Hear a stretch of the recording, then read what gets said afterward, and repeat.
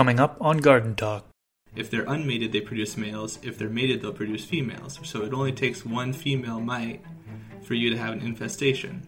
So for a lot of reasons, Brix doesn't really make sense as a proxy for plant health, but it can be really helpful just to gauge the photosynthetic rate. I would be very careful and cautious because a lot of the medicinal substances and things might be associated with the flowering or perhaps even the fruiting bodies. I think that it's very useful to utilize things like wettable sulfur, not burned sulfur, but wettable sulfur of aphids, and you see these like worm-like organisms kind of around them. Don't kill them because they're not caterpillars. They're actually going to attack the aphids that you're dealing with. But you got to be careful because if we over-apply these sorts of things, we can run into resistance issues.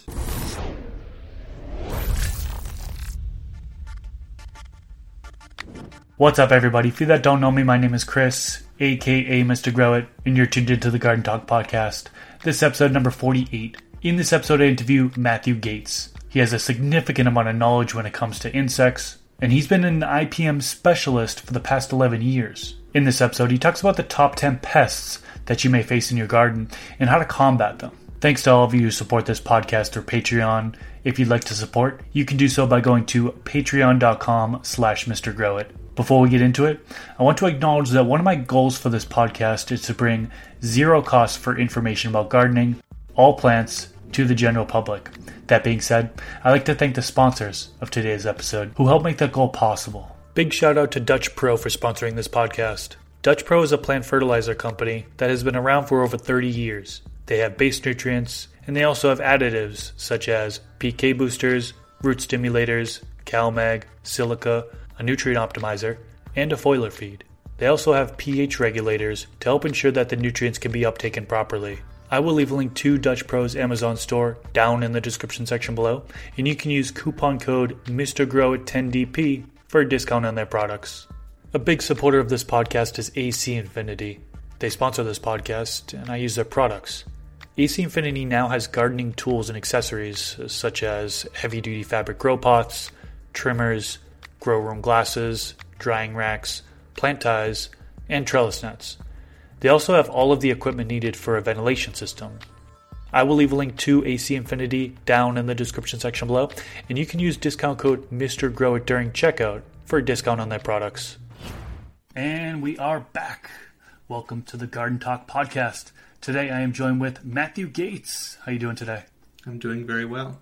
Thanks for coming on today. You have been on multiple podcasts or live streams, and you have a ton of knowledge when it comes to different insects, and that's what we're going to talk about today. So this is going to be action-packed for those of you who are worried about pests or are battling pests. We're going to go over the top 10, or at least we're going to try to get through the top 10. If not, that's okay.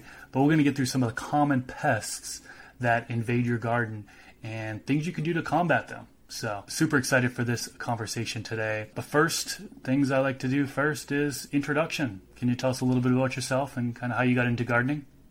Absolutely. So, my name is Matthew Gates. Professionally, I work as an IPM specialist. That stands for Integrated Pest Management. And I've been doing this for about 11 years. It'll be 12 years in April of this year, actually. And I've been interested in growing plants and especially looking at insects and other sorts of creepy crawlies, as some people would call them, since I was a very young child, to be honest.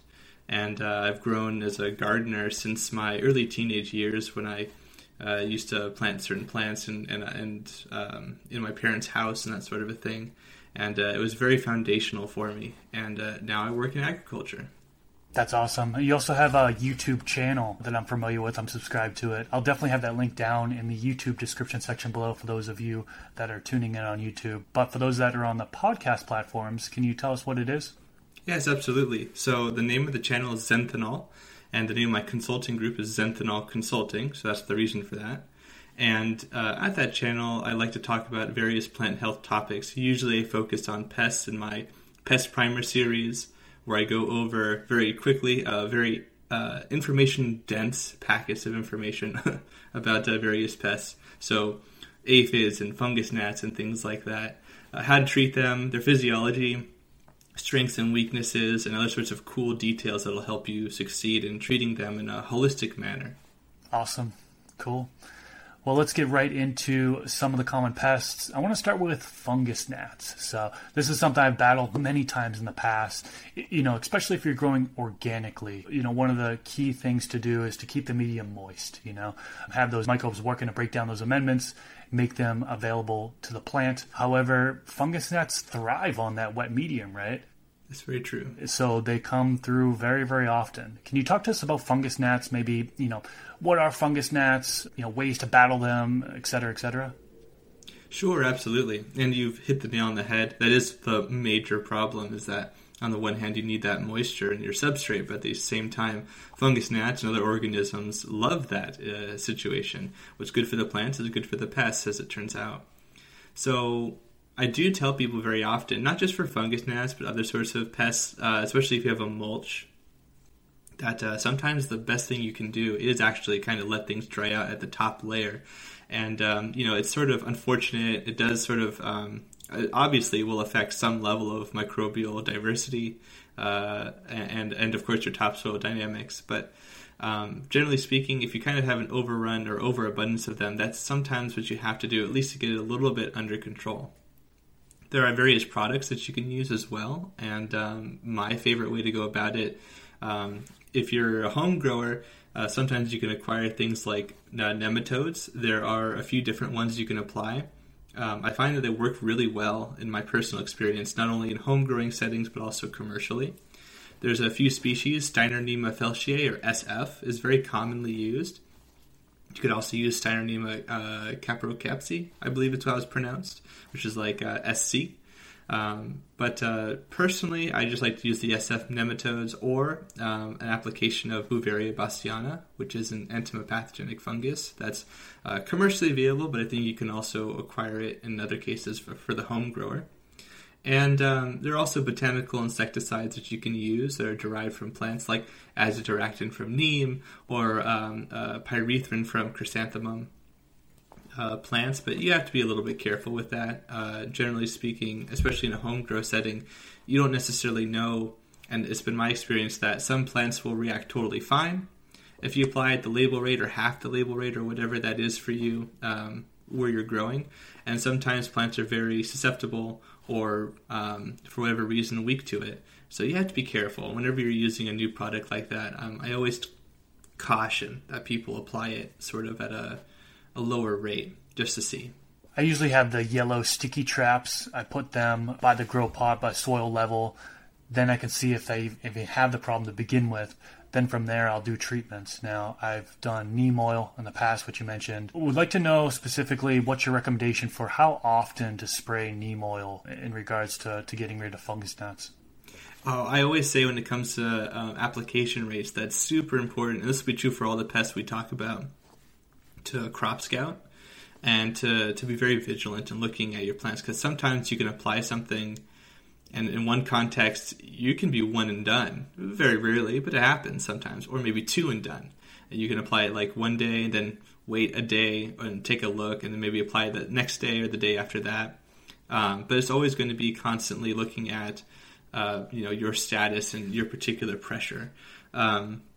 With fungus gnats too, you make a great point about having the sticky cards. It's also really useful to sometimes have them outside of your property so that you can see what you acquire outside and you can see what the pressure is in the ambient location. Sometimes you have something as simple as a leaky pipe or some other sort of thing that creates a water-dense zone of moisture surrounding your area. Maybe you live near a river or a stream, potentially, and that could be a potential sort of haven for these fungus gnats and other pests, and so then they can ingress from that location. So if you're aware of your context outside as well as inside the cultivation space, then I think that's a very useful information and can help modulate how often you have to apply. And unfortunately, in some cases, people just get them like too often, and it's because of their locality rather than them doing anything specifically wrong. Now, how about nematodes? Nematodes, you mentioned that was a way to combat them. I've never used them before. What is the typical application rate for them?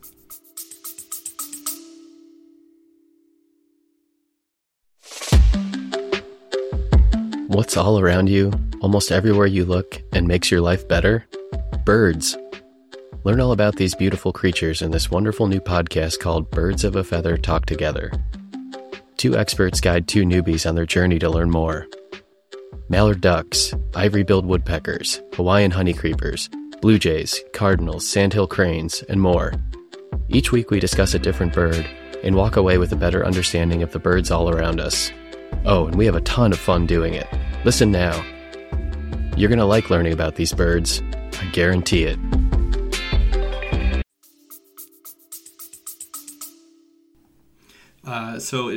It does really depend on your pressure. I would try to apply them when you have a heavy amount. It might not be worth the economically and also sort of the hassle, especially as a home grower, to apply them, unless you're applying them perhaps regularly, or if the crop that you're growing is just sort of worth it for you, potentially.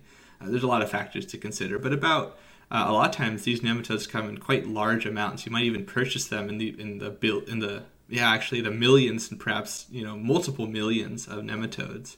It's important to apply them. Usually there will be some sort of instructions. You can always talk to the supplier to get better information about their specific product.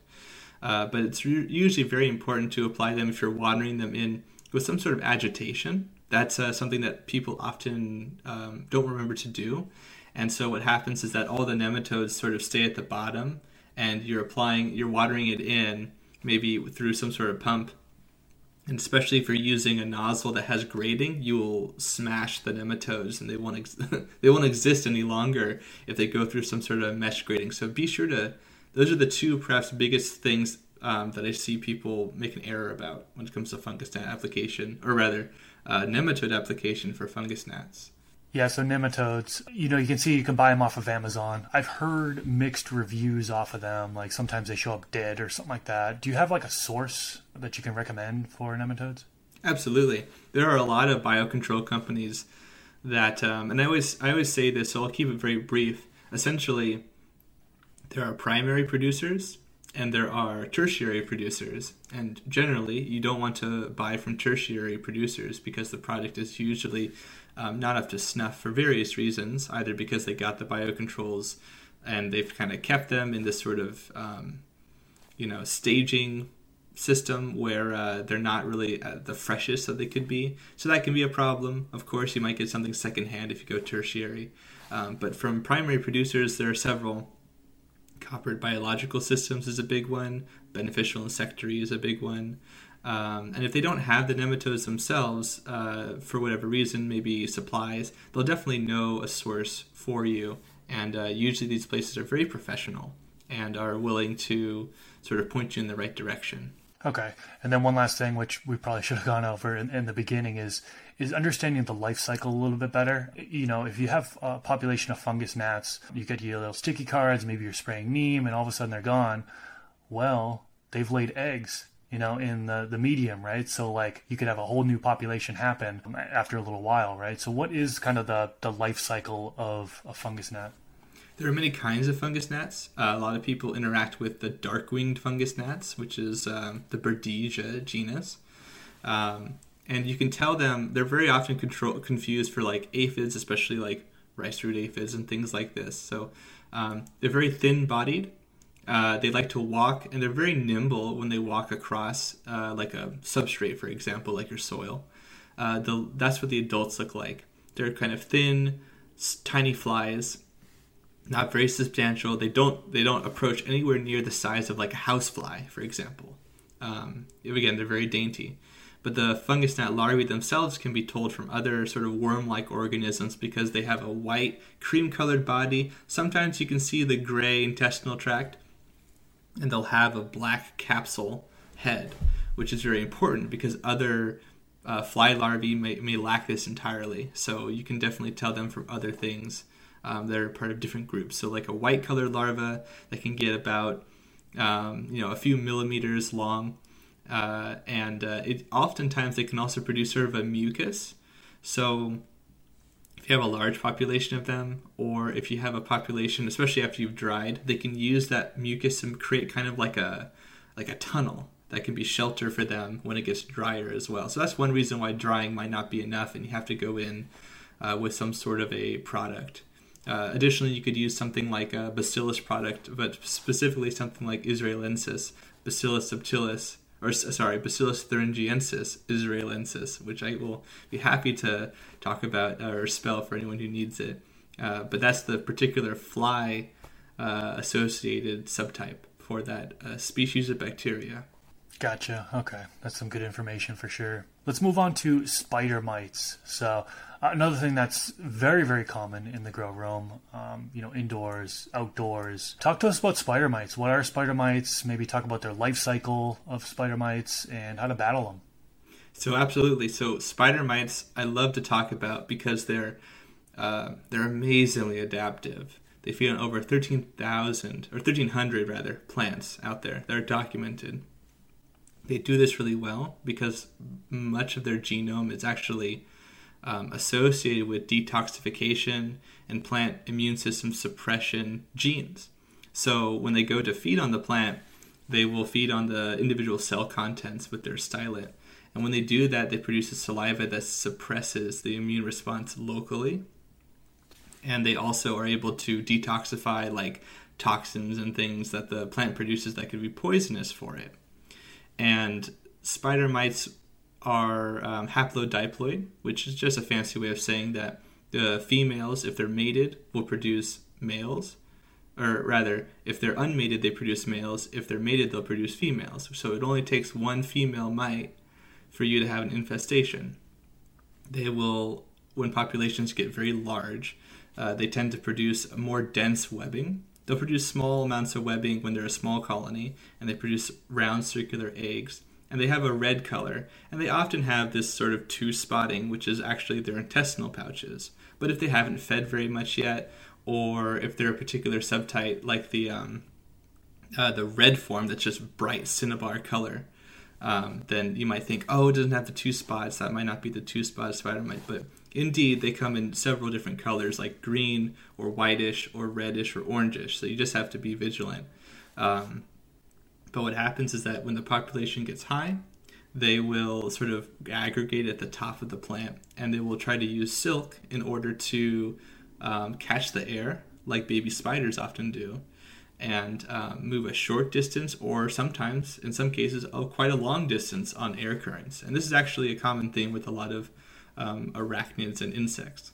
Gotcha. And then they lay their eggs underneath the leaf, right, on the bottom part of the leaf. So, oftentimes a general practice is to inspect the leaves on a daily basis, and looking the underside of the leaves. These are small enough to where you're going to need a little handheld microscope, right? I would say that you can usually see them visibly with your eyes naked, but it definitely can help you, especially if maybe your eyesight's a little bit worn for wear, or if you're in a situation where, because sometimes they don't move that often when they're feeding, so it can be a little bit difficult. But as you say, not only spider mites, but many other insects that feed on leaves, or rather mites and arthropods, you can find them on the underside of leaves. And there's a variety of reasons for that. It evades predation, but also the harmful UV rays from the natural environment is usually not great for them either. So it's a great way for them to get both benefits. In regards to combating them, spraying, a lot of people like to use sprays to combat them, whether it be in veg. Sometimes when you get up to flower, people don't want to spray at all. Do you have any recommendations for sprays they should use, and like how often? I know we talked about application rates a little bit, but can you give us a little bit of background on the sprays that can be used? Absolutely. So I think that it's very useful to utilize things like wettable sulfur, not burned sulfur, but wettable sulfur. Granules that you can apply. It's really great with plants that don't have some sort of like if they have delicate flowers that you're trying to, so avoid damaging. Sometimes you can use this and you won't have a problem as much as you have with some harsh chemistry potentially, or harsher chemistry. But it really is plant dependent. It's great if the plants are in some sort of a non-floral reproductive stage, because those tissues can be a little bit, like I said, delicate. And if you apply to like a houseplant or something like that, you can get good coverage pretty easily. And this sulfur is also going to be really well to do against not just spider mites, but other sorts of insects that we'll talk about later. So I like to use that because it's very cheap, very affordable. You can get it in most places. So that makes it a very ideal thing to apply. You can also use other chemistries as well, but for the most part, I find that to be a pretty useful one to utilize, that you can have access to that's non-commercial at least. Is it safe to spray on flowers too, or no? It depends on the flower we're talking about. In my experience, even in commercial settings with ornamental plants, wettable sulfur worked pretty fine as long as we didn't get too randy with the level. We even sprayed it on Gerbera daisies, lilies, roses. We didn't have a problem really. Some spray roses, maybe, if they're very young, could be negatively affected. Okay, and then medicinal varieties? I wouldn't apply it. I would be very careful and cautious because a lot of the medicinal substances and things might be associated with the flowering or perhaps even the fruiting bodies.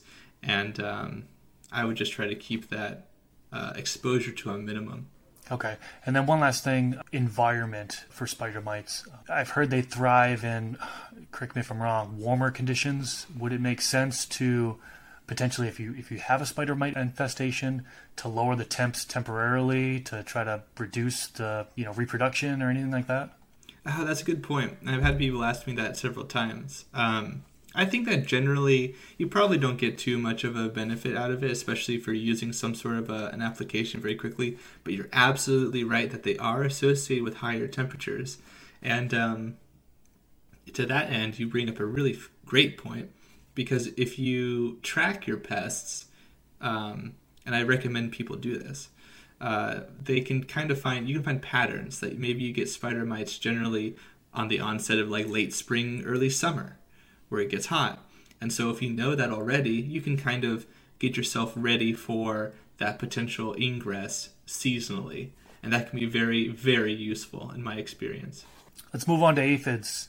So I've battled aphids, particularly in my outdoor garden. I was growing in my vegetable garden. I had some beautiful lettuce, some kale, and then my bok choy. And the aphids liked the bok choy. And I don't know if it was because the bok choy was starting to get deficiencies or something. I know, generally speaking, if a plant is weakened, it's going through some sort of deficiencies, it's more prone to getting pests. But my bok choy was loaded with aphids. I mean, they were burrowed like deep inside the leaves, and this was going to harvest, and I was like, oh, what the heck. Anyways, I've had a bad past experience with them. Talk to us about aphids. What are they? What's their life cycle, et cetera, et cetera? So aphids are very complicated to talk about. They have a sort of an interesting life cycle. For a lot of them, they tend to be very host specific. So they'll only feed on one or a few related species. Or they sometimes are very generalistic and they'll feed on tons of different ones. The peach aphid's a good example of the latter.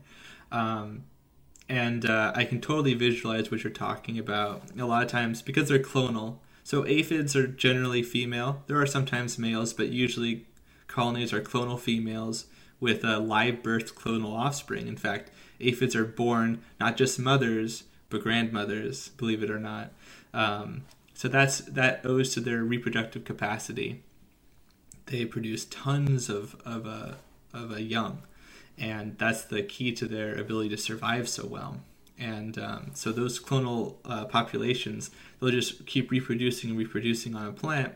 And if the plant starts to senesce, or like you mentioned, it might get some sort of nutrient deficiency, they can taste that essentially when they're feeding, and that might stimulate, in addition to like sort of weather patterns changing or other sorts of things like that, that can stimulate them to create a second adult form that has wings. And that winged form is meant to disperse to other plants.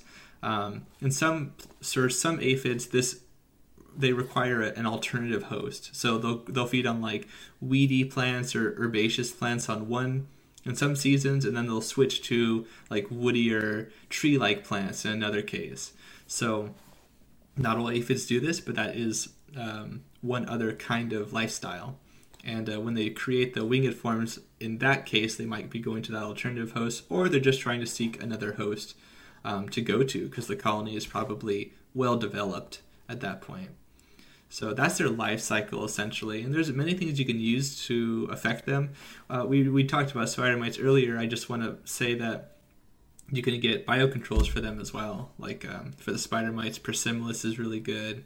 I've often recommended them quite a bit. For aphids, you can use things like Aphidius wasps as well. Aphidius urvi, Aphidius metricari are really common to use, and they parasitize the aphids. You can also get the Aphidoletes aphidomusa, which is a midge, the larvae of which will feed on aphids. And if you're a home grower, you should watch out for things called hoverflies, or Syrphidae. So the Syrphidae family are these bright, almost wasp-like colored hoverflies oftentimes. And they're called hoverflies or flower flies because the adults, kind of like a hummingbird, can hover in one place. And you can sometimes find these larvae that can kind of look like caterpillars, kind of bounding up and down your plants looking for aphids to feed on. And one of the things that I have on my YouTube channel are observational footage and clips of hoverflies and beneficial insects and pests as well. So if you're curious about what they can look like, you can check them out on the YouTube channel. But it's very important, if you see a colony of aphids and you see these like worm-like organisms kind of around them, don't kill them, because they're not caterpillars. They're actually going to attack the aphids that you're dealing with. So that's an important thing that I like to talk about. That's good to know. And then one more follow-up question in regards to, a plant being deficient and a pest being more prone to attack. Now, I've heard talking about Brix. I don't know how familiar you are with Brix levels, but from what is said very often is that if your Brix level is above 12%, you're pretty much invisible to pests. Is that true, or is that bro science? That's never been my experience. And I have actually made several videos about this topic. It's very pernicious.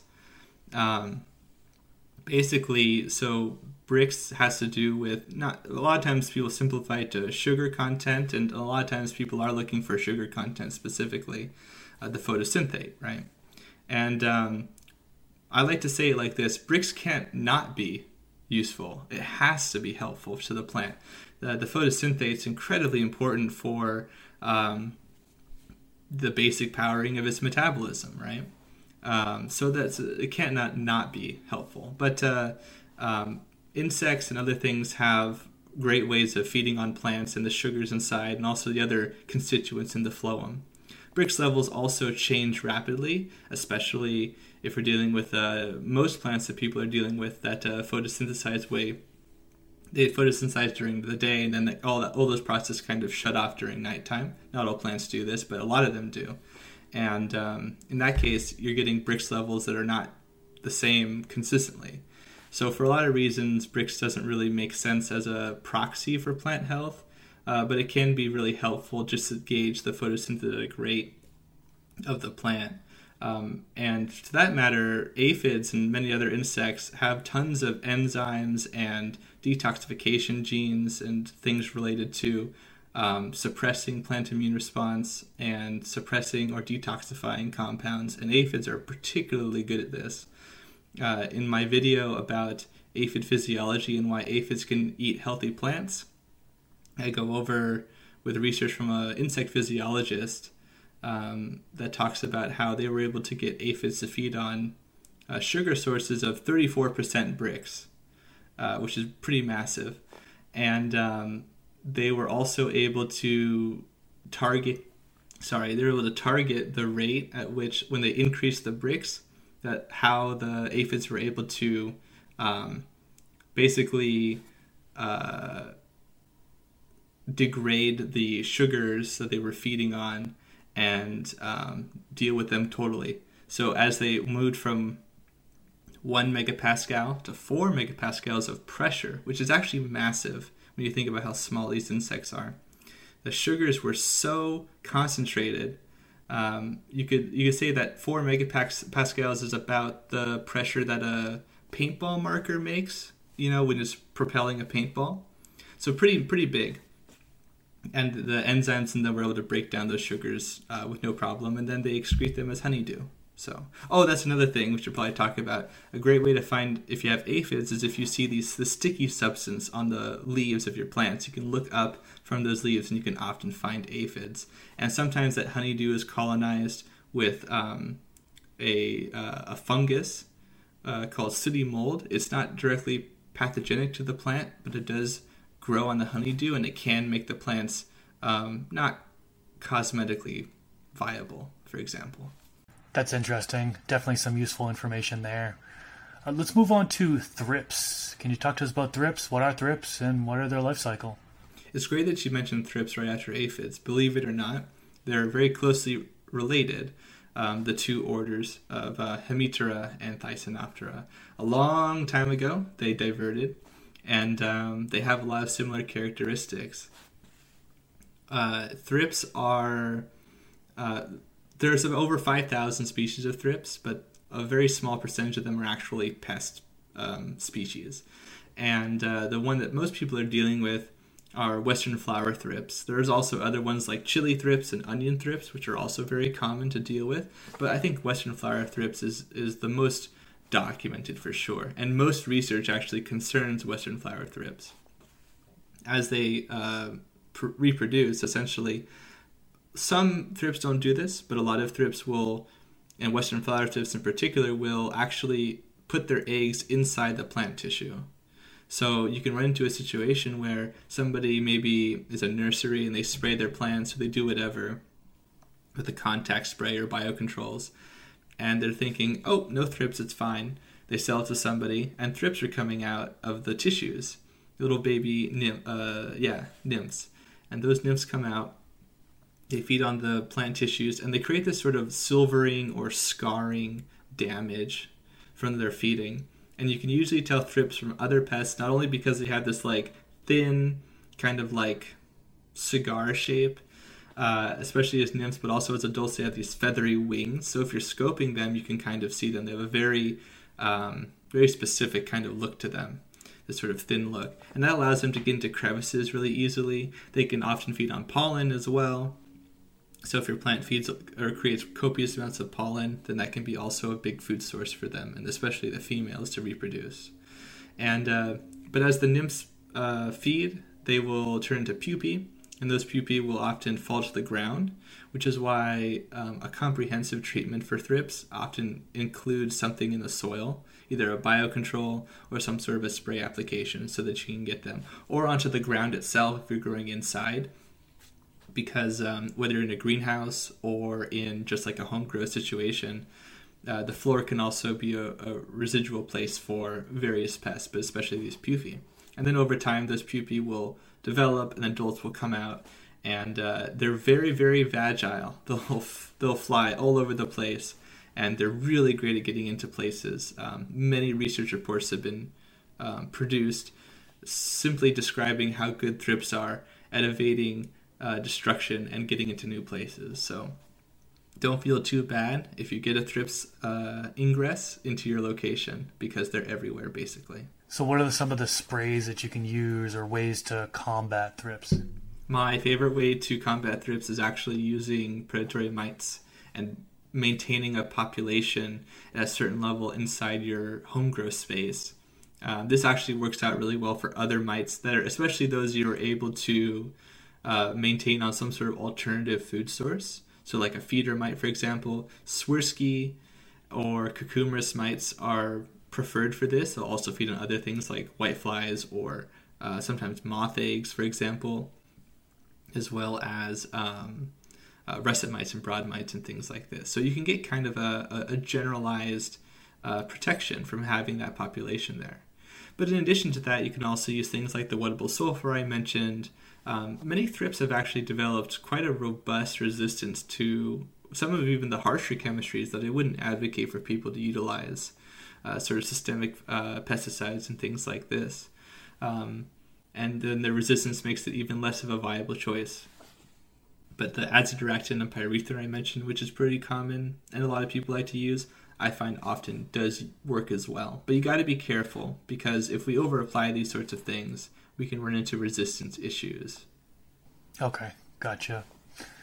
Let's move on to whiteflies. So I've actually had a couple flying around in my grow room, my indoor grow room. Killed them off, and that was it. It was kind of strange. Didn't last very long. But talk to us about whiteflies. What are they? What's their life cycle? So on and so forth. So whiteflies are really interesting because there's several different kinds. A lot of people deal with the so-called silverleaf whitefly, Bemisia tabaci. But there's also the greenhouse whitefly. This is a Trioludes or whatever. And there's a couple of others out there. Even a black whitefly, which is a whitefly, but it's colored black. And as nymphs, they actually look like little scale insects, little kind of sessile, just like clumps on your plant, on your leaves or on your stems potentially, but usually on the leaves. And as they develop, at least with the silverleaf whitefly, you can start to see little eyes on the nymph. Then they pupate, and then adults will come out of them. Adults are usually white with sort of a waxy covering on their bodies, and I guess they're colored white, right? And so they will feed in the same place where their nymphs are. And usually they like to aggregate as a colony. And I often find that they work the best, I think, in places where the foliage is like denser and there's a lot less light penetration. I find that that's pretty common in a lot of plants. And there's many ways you can combat them.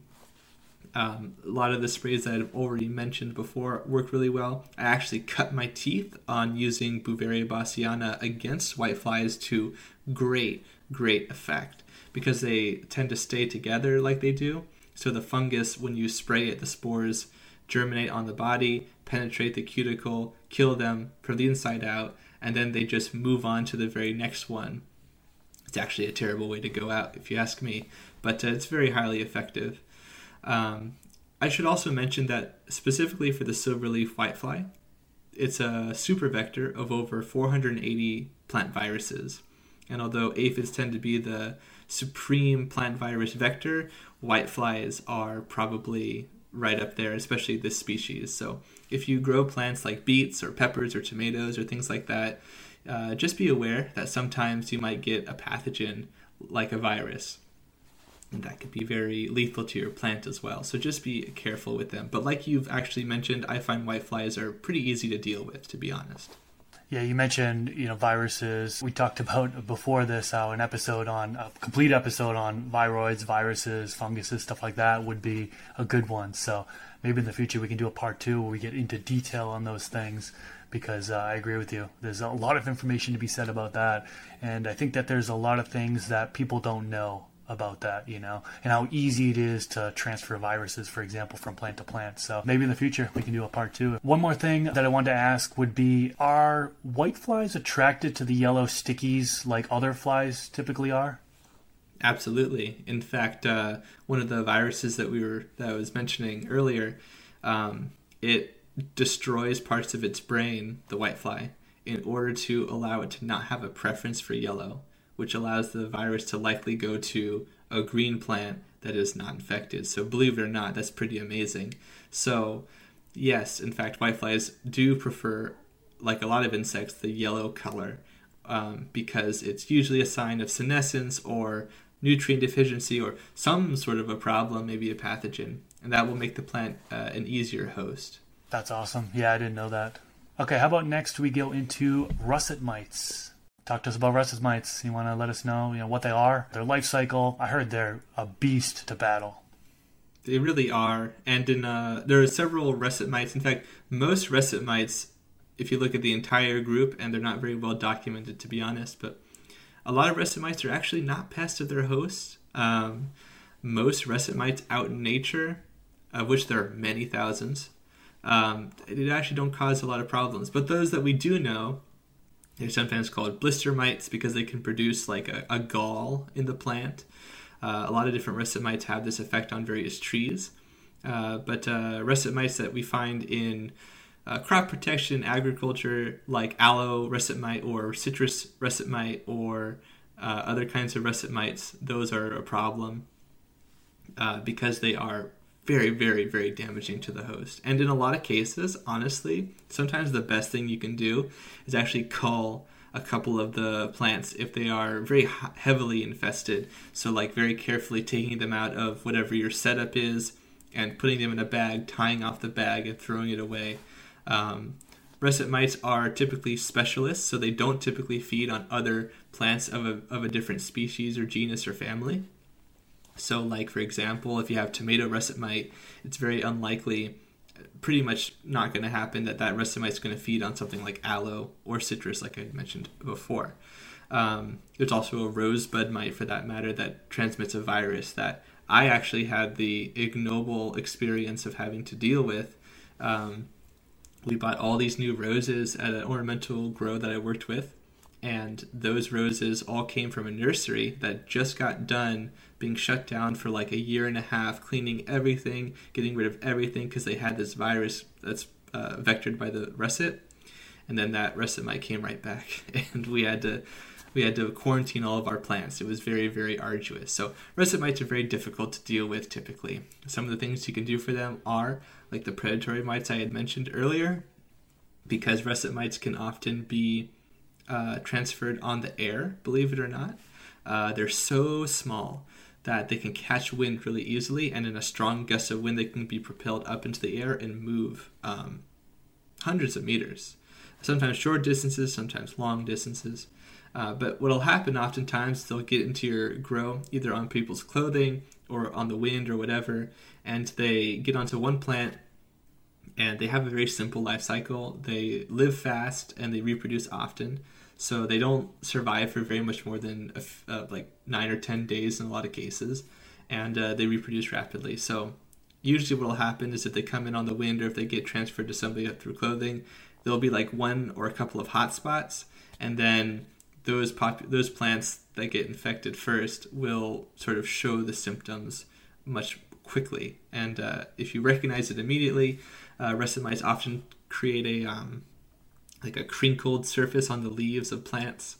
They can cause a crinkling, and if they're in a high population, you can almost see them like a reddish orange dust on the plant itself, which is very bizarre looking for people who have not experienced it.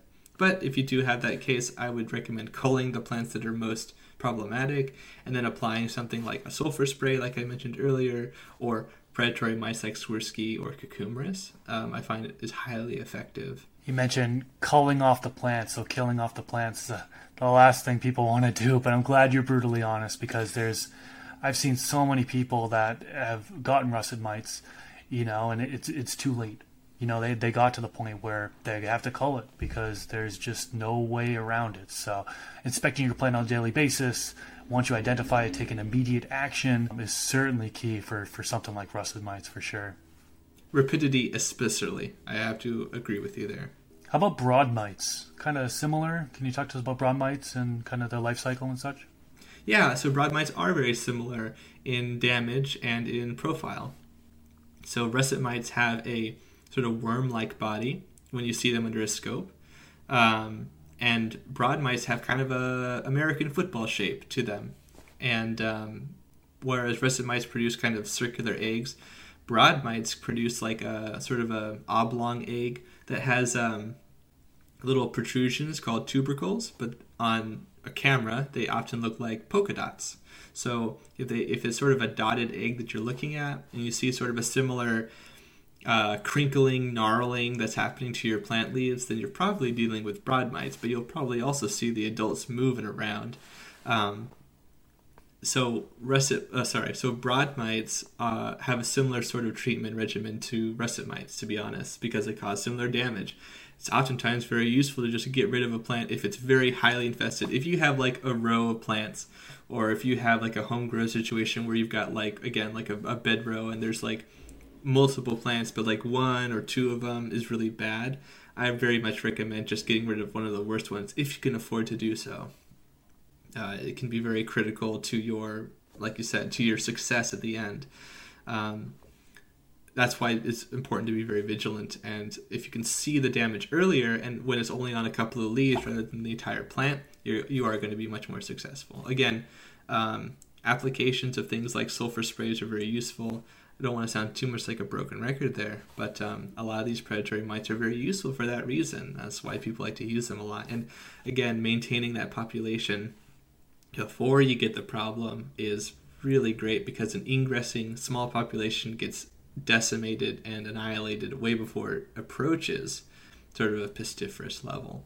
Let's see, let me think about that for a moment. Is that everything that's important for them? We just talked about whiteflies. So, believe it or not, the silverleaf whitefly has another problem, which is that broad mites are actually attracted to the wax that they produce, specifically that species. And so broad mites will get up. There's a very famous scanning electron microscope image of a whitefly with a bunch of broad mites on its legs. And what will happen is that the broad mites attach to them, the whitefly flies to another plant, and the broad mites feed on it. Broad mites' genus name is Polyphagotarsinemus. Tarsinemus is the type of mite. Poly means many, phago means eat. They eat a lot of plants. Many, many, many kinds of plants. So whatever the whitefly lands on, it's probably a suitable host. So that's another thing to watch out for. That's crazy. You mentioned, for all the pests you talk about, sometimes you mentioned kind of what the damage would look like on the plant. I assume that folks could potentially go to your YouTube channel and kind of see more detailed images of, like, you know, the damage that the pests do to the plants, or do you have a website or what? Absolutely. So you can find a lot of that information. In fact, I do have a video on broad mite damage in particular, and what they look like when you're looking at them through the microscope, and also what their damage looks like on the plants. So that's Zenthanol on YouTube. You can also check me out on zenthanol.com as well. But a lot of that free educational information is on the Zenthanol YouTube channel. I think it's very important. A lot of people just don't get access to this kind of information or these pictures until they actually have to deal with them, which is way too late. But if they're able to recognize it earlier, it is night and day for success rates. That's awesome that they can just go to your channel and reference those, because that can definitely be helpful in understanding what's attacking their plant, you know what I mean? Seeing the actual damage that's happening. So cool. So let's get into some of the things that are very common with outdoors. So grasshoppers, for example, let's start with them. Those are ones of the things that will crawl all over your plants and eat the leaves and stuff. So talk to us about grasshoppers, you know, life cycle, and how do you combat them and things like that? You got to be very careful. And depending on where you are in the world, grasshoppers and locusts can be a massively big problem that one particular cultivator is just not going to be able to handle very effectively, to be honest. And even in the United States of America, in most places in the world, it costs millions of dollars for nations to deal with the damage, and they use very harsh chemistries, and they still don't have great control. So this is going to be very generalized information, because there's many different kinds of grasshoppers, but they're incredibly good at dealing with pesticides and things like that. And they move in large swarms a lot of the time as well, in bands rather. And so grasshoppers, a lot of times when people are dealing with grasshopper damage, I think that the best way to actually deal with them, if you are in a place where you get a lot of them, is actually to create sort of a physical barrier, like a mesh screen or something like that. Mesh screens work really well for other things like thrips, if you can get thrip screen, and other sorts of things like moths that will come in and lay eggs on your plants. So mesh screen is good for those pests as well. But specifically for grasshoppers, it's really good because there's not a whole lot of things you can do for them. Grasshoppers, the females will lay their eggs into soil, usually. And then in a season, those nymphs come out of the soil. So one of the things you can do for them as they're developing the soil is you can apply something like Nosema, which is a microsporidian parasite. You can also apply certain fungi that exist into the soil as well, and that can kind of damage them. You can also apply certain chemistries too, but a lot of times those are kind of hazardous for the environment, and I'm not a huge advocate for it, but sometimes it's between you feeding your family and having to deal with the locusts. So it can be a very difficult balance to set there. That's why I think the physical barriers are just so much more important, especially if you're in a sort of a smaller space. It's a lot more manageable to expect rather than a large field or something like that. Let's see what else is there to say about them. Yeah, I think that should be helpful. For sprays, I like to use Beauveria bassiana, and in particular, there's a strain of it called Beauveria bassiana GHA. That actually stands for grasshopper active, which a lot of people don't know. It was actually first colonized on cucumber beetles, but they took it, they reproduced it on grasshoppers a bunch of times, and now it's very well adapted to grasshoppers. So I'm a big fan of using that as well. Okay. Next up I have on the list, I grouped together caterpillars and inchworms. I'm not sure if you think those would be appropriate to group together or not, but can you talk to us about caterpillars, inchworms, life cycle, how to battle, things like that? Absolutely. The Lepidoptera of moths and butterflies is actually one of the 4 biggest insect orders. So there's a ton of variation, but generally speaking, it goes like this. A moth or a butterfly will lay an egg. The egg turns into a caterpillar.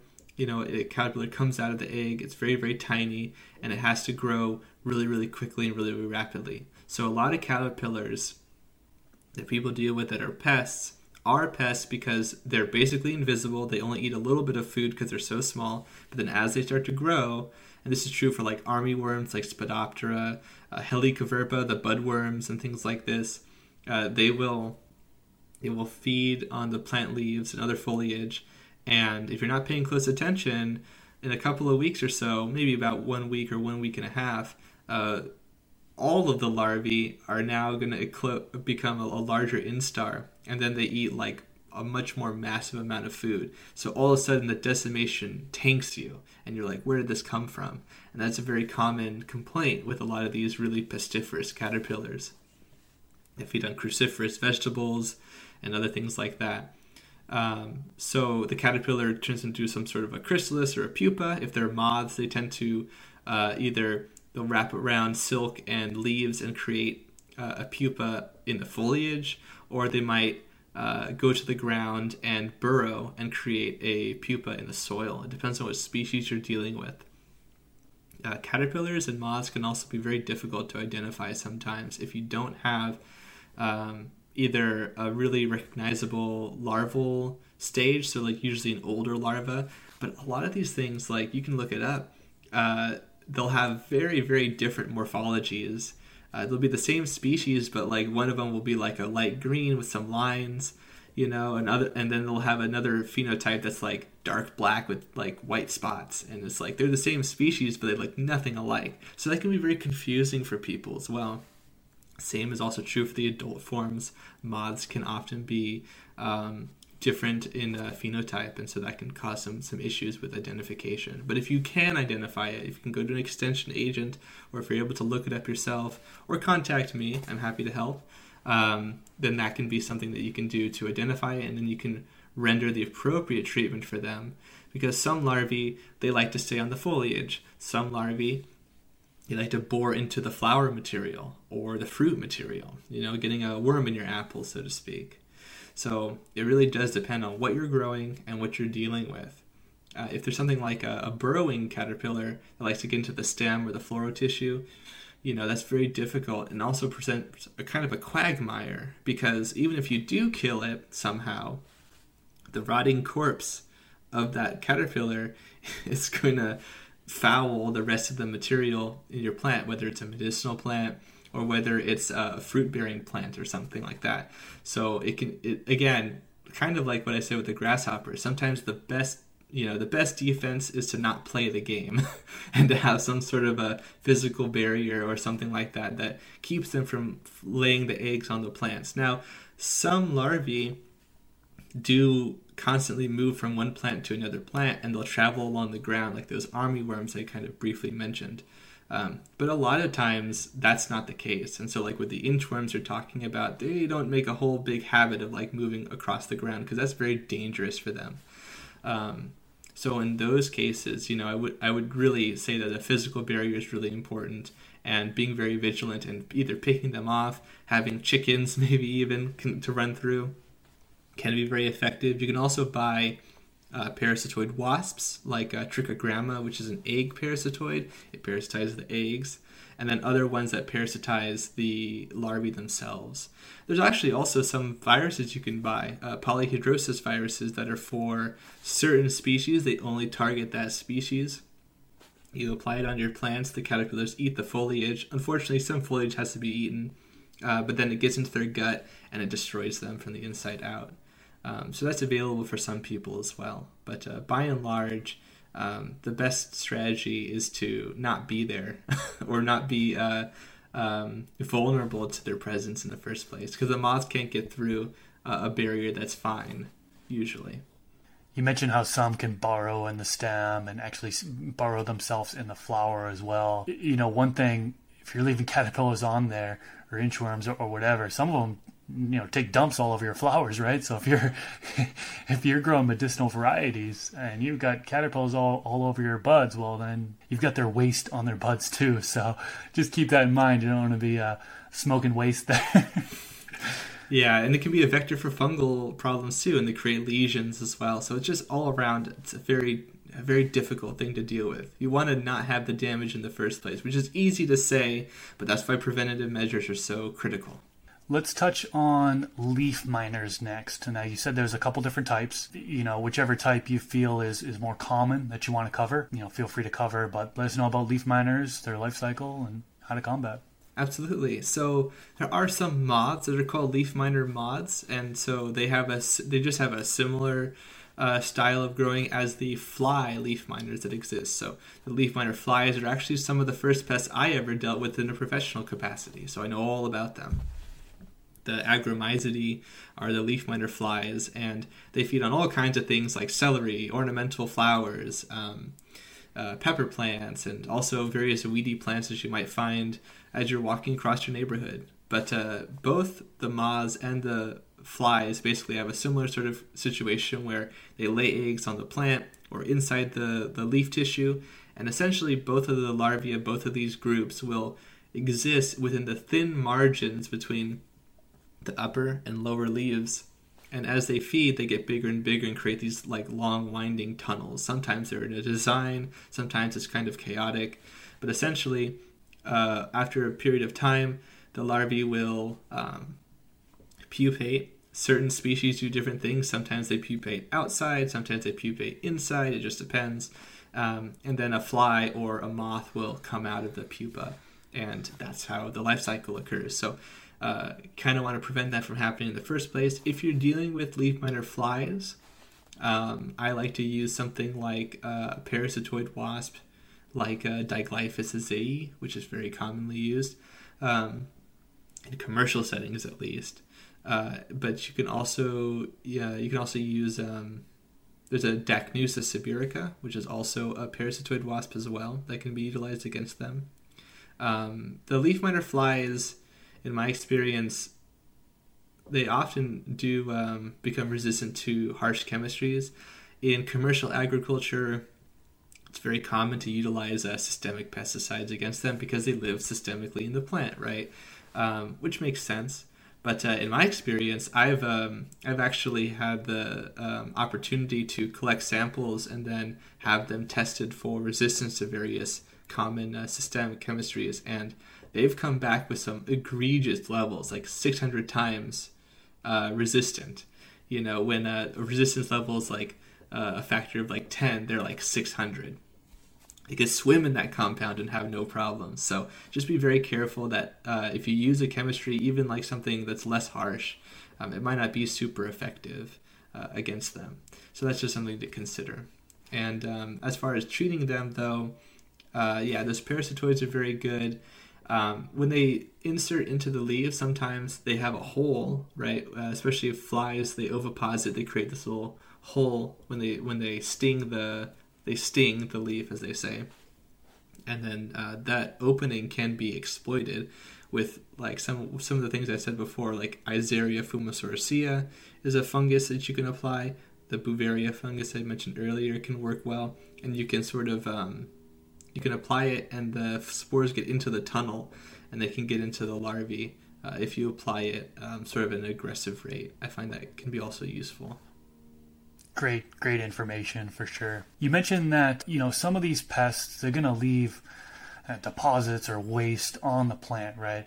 Some folks, what they'll do on their medicinal plants is they will after they harvest, they'll do bud washing. I'm not sure if you've heard about what bud washing is, but basically they'll take their plant and they'll dunk it in water. They'll dunk it into a solution. Usually it's like baking soda and lemon juice mixed together.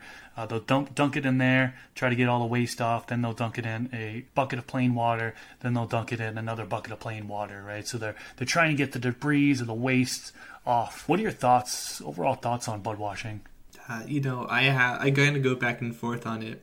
And on the one hand, I feel like in some cases, especially if you're growing for yourself, maybe that's a remediation that is useful for you. But on the other hand, I do think that you might damage some of the medicinal,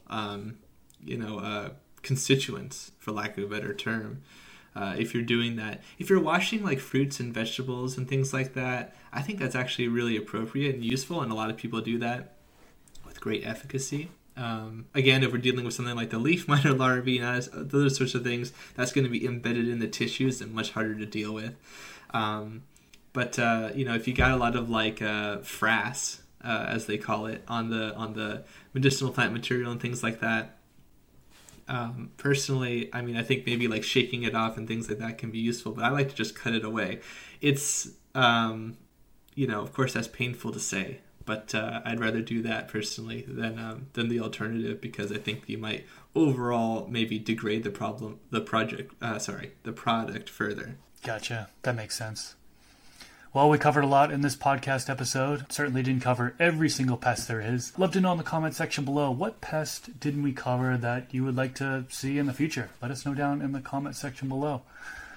Matthew, this was awesome. This was really, really cool. Just a great general overview of the top 10 pests that could invade your garden and what to do to combat them. So really appreciate your time today and the knowledge that you've given both me and my audience. Tell us, how can the listeners find you, and what do you have upcoming in the future? Well, I very much appreciate it, Chris, and I look forward to having another episode with you. You can find me at zenthanol.com, especially for professional inquiries. You can also find my educational information in two main places.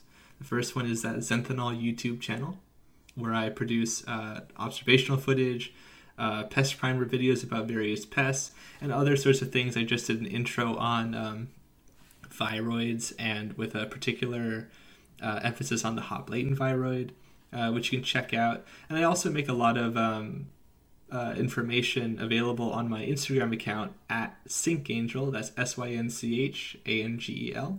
And that's my personal account, where I often have IGTV live streams where I talk to people and my followers about various things like you and I are right now.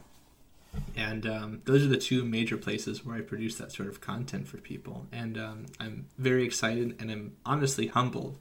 And it's a little bit surreal still, after almost 12 years of doing this, that I'm able to reach out and help as many people as I can. I just want to emphasize that I work tirelessly on this. It's very much a passion of mine to keep people from being able to deal with pests, especially in situations where the plants are lacking in support and infrastructure from various groups. So I'm happy that you're also somebody who is facilitating that information that's crucial for our success. Thank you. Absolutely. It's clear that you've got passion towards this. So I love it. It just radiates from you, and it's infectious in a sense. So awesome stuff. Like I mentioned earlier in the episode, I'll definitely have links to Matthew's channels down in the description section below. If you enjoyed this video, click that thumbs up button. That helps with having this get recommended through YouTube. So if you're on YouTube, definitely hit the thumbs up. Subscribe to the channel if you haven't already. Every single week I'm releasing these podcast episodes with a new guest every single week. If you're on one of the podcast platforms, particularly Apple Podcasts, please leave a rating and review. That's something that helps with spreading this information, as well as leaving that ratings and reviews, and of course sharing these episodes. Share with somebody who you think would benefit from this information. So once again, Matthew, thank you so much for coming onto this podcast. This has been a fantastic episode, just jam-packed full of information. So I appreciate you, and I hope you enjoy the rest of your day. Well, thank you very much. I look forward to our mutual success.